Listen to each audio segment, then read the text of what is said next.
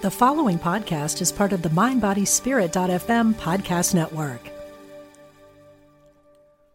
Discover a new relationship and approach to life through the space between. Join spiritual teacher Brittany Mondito for a moment of silence, a weekend workshop May 24th to 26th at Omega Institute's beautiful campus in Rhinebeck, New York. Everything we're searching for lies behind what we're running from, Brittany says. Reconnect with your inner sense of safety, grounding, and centeredness. Learn more today at eomega.org/thrive. This episode is brought to you by Visit Williamsburg.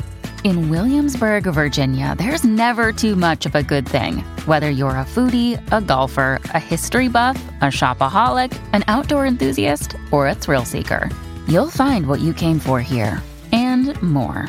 So ask yourself, what is it you want? Discover Williamsburg and plan your trip at visitwilliamsburg.com. Support for this show comes from the Calling Academy, using research and online courses to empower people from all faiths and spiritual paths to live a full life. Learn how to answer your call at callingacademy.com. From Spirituality and Health magazine, this is Essential Conversations. My guest today is Stephen Kiesling. He's the editor-in-chief of Spirituality and Health magazine, and Steve comes on just before the release of every issue to talk about what's coming out.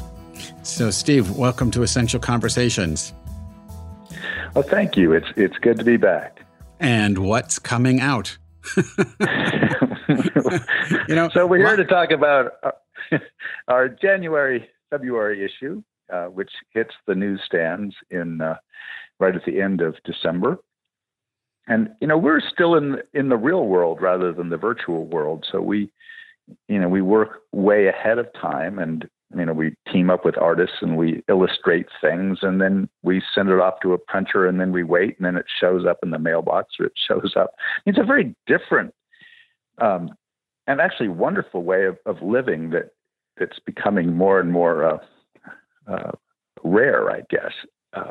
So it's an interesting, a combination of technologies to be doing a podcast about a print magazine. You got to love this. But anyway, that's what we're doing. Yeah, I get what you're saying. I mean, you do all the work, and then there's this lag time while you're working on the next one, which won't be out for months.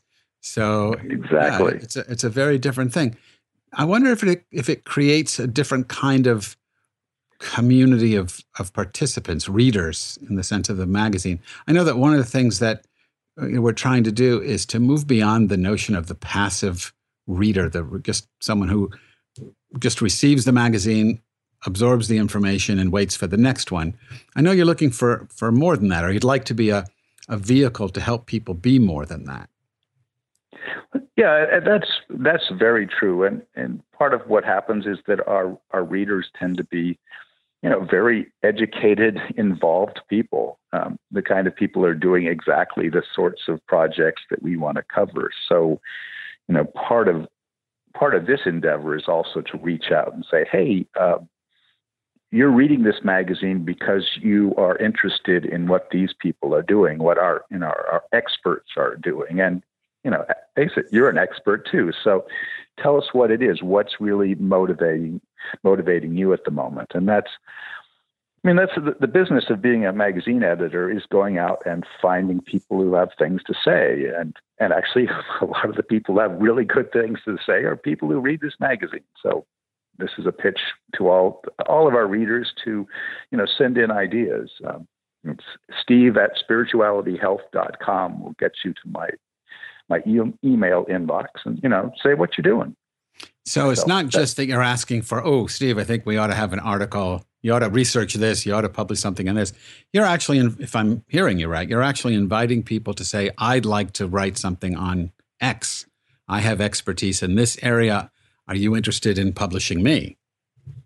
Yeah, that's exactly the point. I mean, I had the, in the course of every issue, most of the time I get to go someplace and do something. That's part of, part of my practice and part of my job is to go find interesting people to talk to. And in this issue, I went to an event called Restival, which was outside of Flagstaff. And that was Restival is festival and retreat, a combination. And it was a sort of an event created out in the desert and full of interesting people. And actually quite a few of the people there were subscribers to the magazine, including the people who put the thing on, who owned the ranch where this Restival took place, Mark and Kate Sorensen. And they had come to what was Navajo country. Mark came 40 years ago and fell in love with the place. He was studying education, and he wanted to study the Navajo way of education. And he ended up moving there and starting a school called the Star School, which means service to all relations or something. Anyway, it's a wonderful off-the-grid school that's all Navajo kids, and it's all about relationship to each other, to the planet, to the sky. Amazing place. Anyway, they're subscribers of the magazine, and Mark ended up writing this wonderful story about the Navajo way of peacemaking, which is in the January issue. And hopefully his wife is going to write something else. They're Burning Man people. Every year they've gone to Burning Man, where I've never been, but we actually had another piece in this issue from a woman who's been going to Burning Man for years, and she sees that as creativity is the antidote to all of the other kind of terrible things that are happening on our planet right now.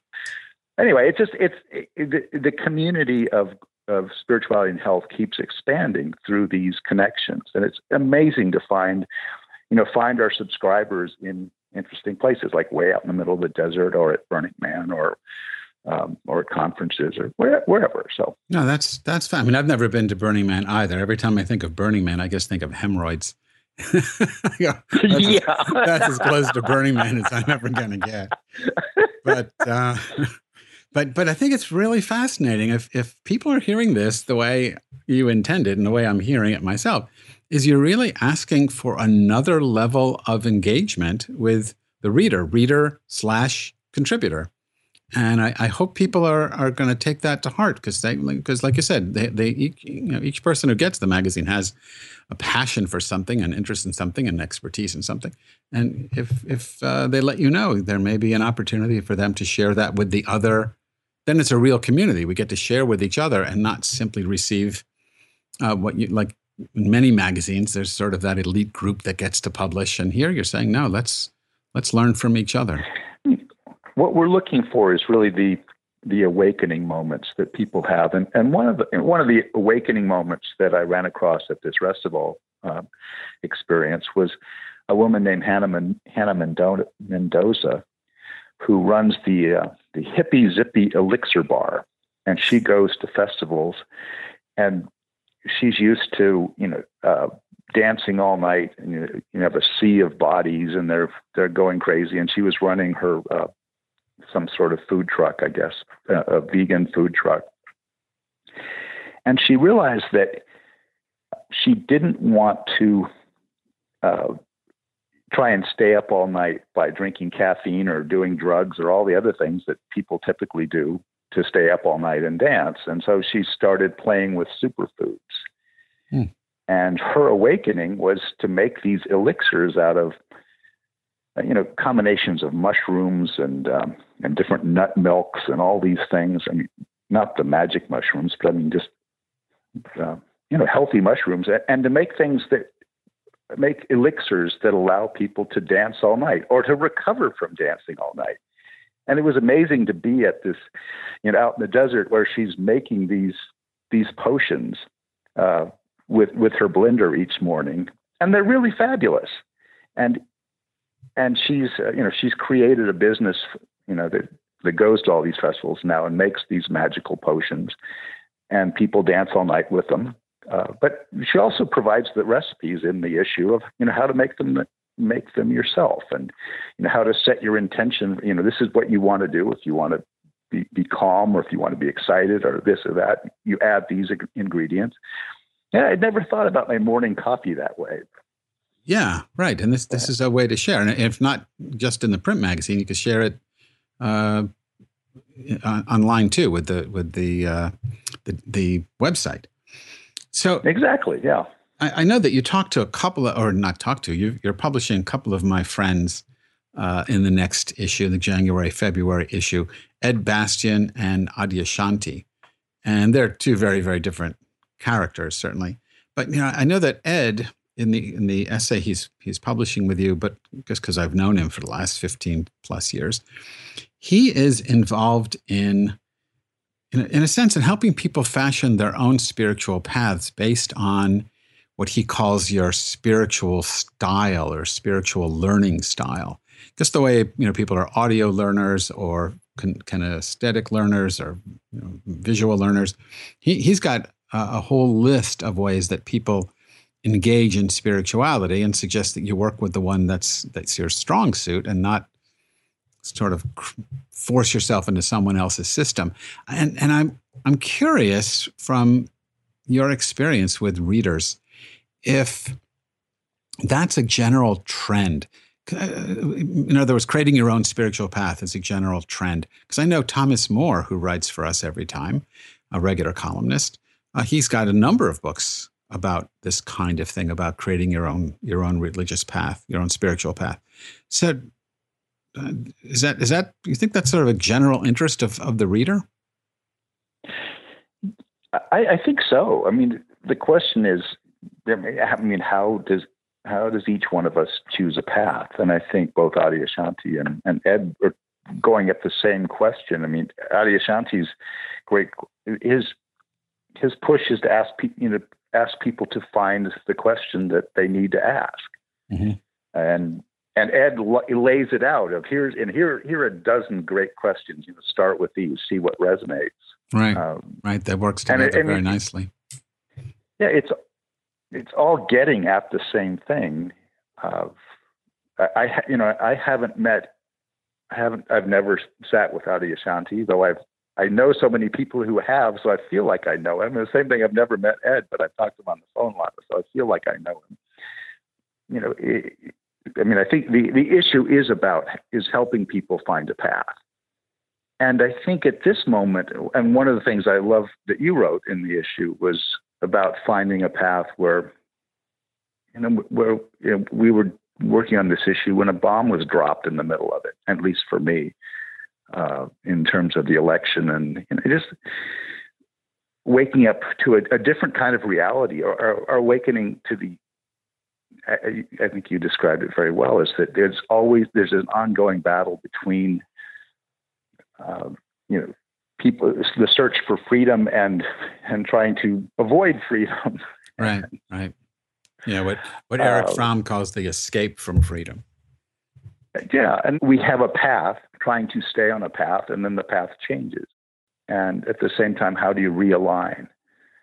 And I think that's where this issue is particularly helpful, because I'm 58 years old. I think, well, I have a path, but guess what? I can read through Ed's checklist and go, wait a second, okay, how do I realign myself now, given what's happened? And that's really important, I think, and actually to take a moment to stop and not react and think about, okay, well, where am I right now, given this? It's not that the world has changed, but there is the lens that we see the world has certainly shifted, I think, in a very uncomfortable way. Discover a new relationship and approach to life through the space between. Join spiritual teacher Brittany Mondito for a moment of silence, a weekend workshop May 24th to 26th at Omega Institute's beautiful campus in Rhinebeck, New York. Everything we're searching for lies behind what we're running from, Brittany says. Reconnect with your inner sense of safety, grounding and centeredness. Learn more today at eomega.org/thrive. This episode is brought to you by Shopify. Forget the frustration of picking commerce platforms when you switch your business to Shopify, the global commerce platform that supercharges your selling wherever you sell. With Shopify, you'll harness the same intuitive features, trusted apps, and powerful analytics used by the world's leading brands. Sign up today for your $1 per month trial period at shopify.com/tech, all lowercase. That's shopify.com/tech. And this is a good moment to really reflect on that and what do we do moving forward. Yeah, I mean, I would say two things to that. Number one, I don't want to assume that spirituality and health readers are all on the liberal end of the spectrum, or all Democrats, or all voted for, one candidate, or no one voted for President-elect Trump. Fair enough. Yeah, that's true. That's definitely true. So I don't really want to go that way, but I think things have changed, though I don't think the election in and of itself is the cause of the change. I think it simply reflects the change. And one of the things that's changed is we live in a post-truth reality. Facts don't matter. And here we are, or you are, I guess I work for you, but here we are publishing a magazine that is about truth and about facts, about, look, here's a practice, here's something that we think works. And I'm wondering if we have or you feel a greater responsibility to get these truths out there in a post-truth environment. Yes. And it's actually one of the things that makes me happy to still be in the print business, because it takes time. I mean, we get to work on things and think about them. You can't wake up in the middle of the night and tweet something. I mean, I guess I still could, but but there's actually a lot of reflection that has to happen to print a magazine, and a lot of back and forth, and also a lot of eyes have to go on it. And there are two things that happen. I mean, part of the issue is helping people to find their own truth. But that's, I guess, to get to your point, I mean, finding one's own truth is not a trivial thing, and it's very, very difficult. And it doesn't come out in 160 character bits. Okay. I have to interrupt. Clearly you don't tweet. It's 140 characters. Oh, sorry. 140. Yeah. Okay. Whatever it is. Yeah. I'm not a tweeter. It's just not my thing. And yeah, I feel like a dinosaur in a lot of ways. And at the same time, that's an important thing. I mean, one of the things that happened actually in my life was we started one of the first health services before the internet on CompuServe in 1988 or something. And I remember even working on it then, being concerned about it, because one, it wasn't as much fun as working on a print magazine, because you don't get to work with the same art directors, but also how easy it was to just make stuff up, and that's become just glaringly obvious. Right. Well, like you said, there's many eyes that have to look at this, so you get a lot of people's take to challenge things, to question things before it actually comes out in print, and you want to be trusted. So, because the obligation isn't simply to get magazine into someone's hands, it's to make sure you're getting fact-based reality into someone's hands, and that's not always easy to do, especially now. But just the fact it takes, I don't want to say it takes a village, but okay, it takes a village to put out a magazine, and that's the I guess the safety net of the magazine is that it's not just you sending out your opinion. It's people going, wait, that makes no sense. Let's rethink that, or let me get some clarification on that before we actually commit to print. So it slows things down, but I think it deepens the quality of what emerges.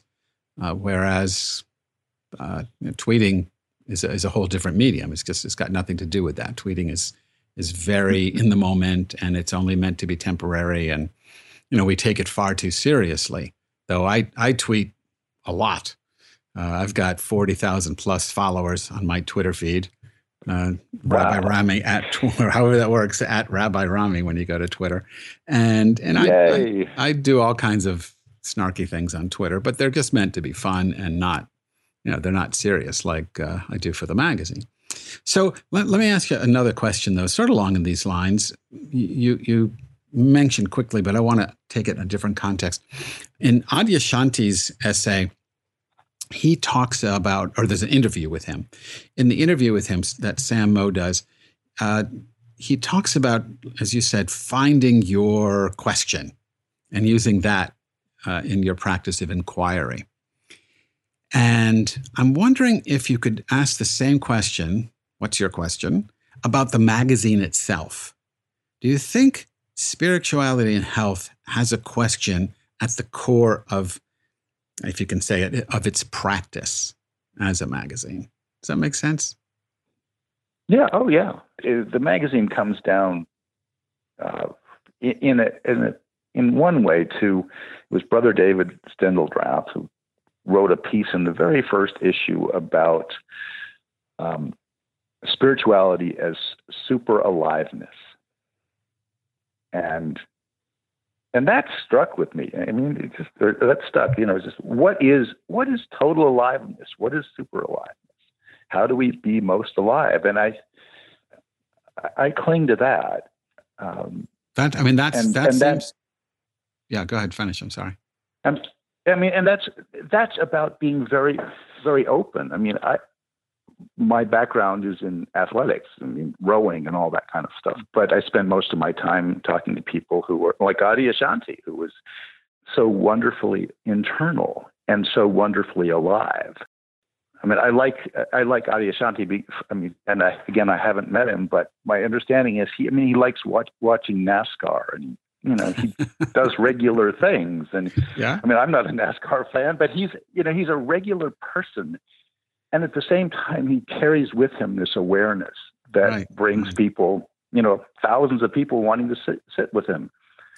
So I'm going to have to wrap this up because we are out of time. But let me just go back to this and highlight what you said, because I think it's really important and very succinct the way you put it.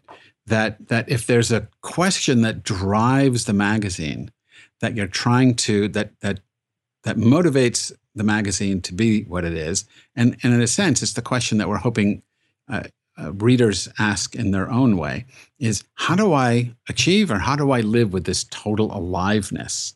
I mean, a magazine for total aliveness. That, it seems, that's what's motivating all of this, and I think that's what really makes the work that we all do for the magazine so exciting, because it's not about pushing an agenda.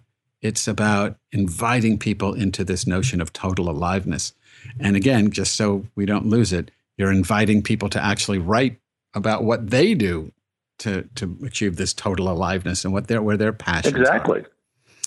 Yeah, so, and that can be an internal practice, or it can be a way of mixing up mushroom elixirs to keep you up all night dancing. I mean, those are both spiritual pursuits, Well, there you go. So if you have a passion that you'd like to write about, you want to get Steve's ear, they can contact you. Again, give us the email address.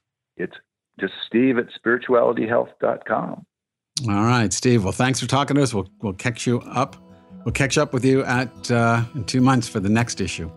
All righty. Well, thanks so much. My guest today was Steve Kiesling. He's the editor-in-chief of Spirituality and Health magazine.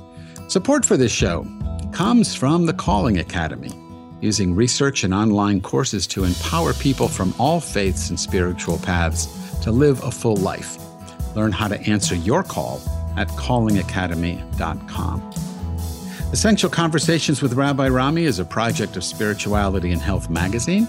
Please log in to spiritualityhealth.com to subscribe to the magazine in print or digital formats and download the iTunes app for this podcast.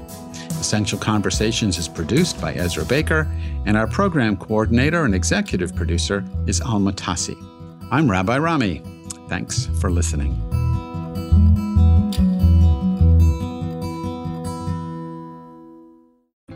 Hi, I'm Jane Asher, and I believe, and from what I've been shown, that when our loved ones die, they don't really leave. They just slip into the next room. On my podcast, I explore the bigger picture surrounding life on Earth and what follows when we do die. I speak with authors, friends, transition specialists, and other experts about every facet of death, dying, grief, hospice care, cultural traditions, and also our beliefs about that final journey and what we may end up facing. Please join me on The Next Room on the MindBodySpirit.fm podcast network or wherever you get your podcasts.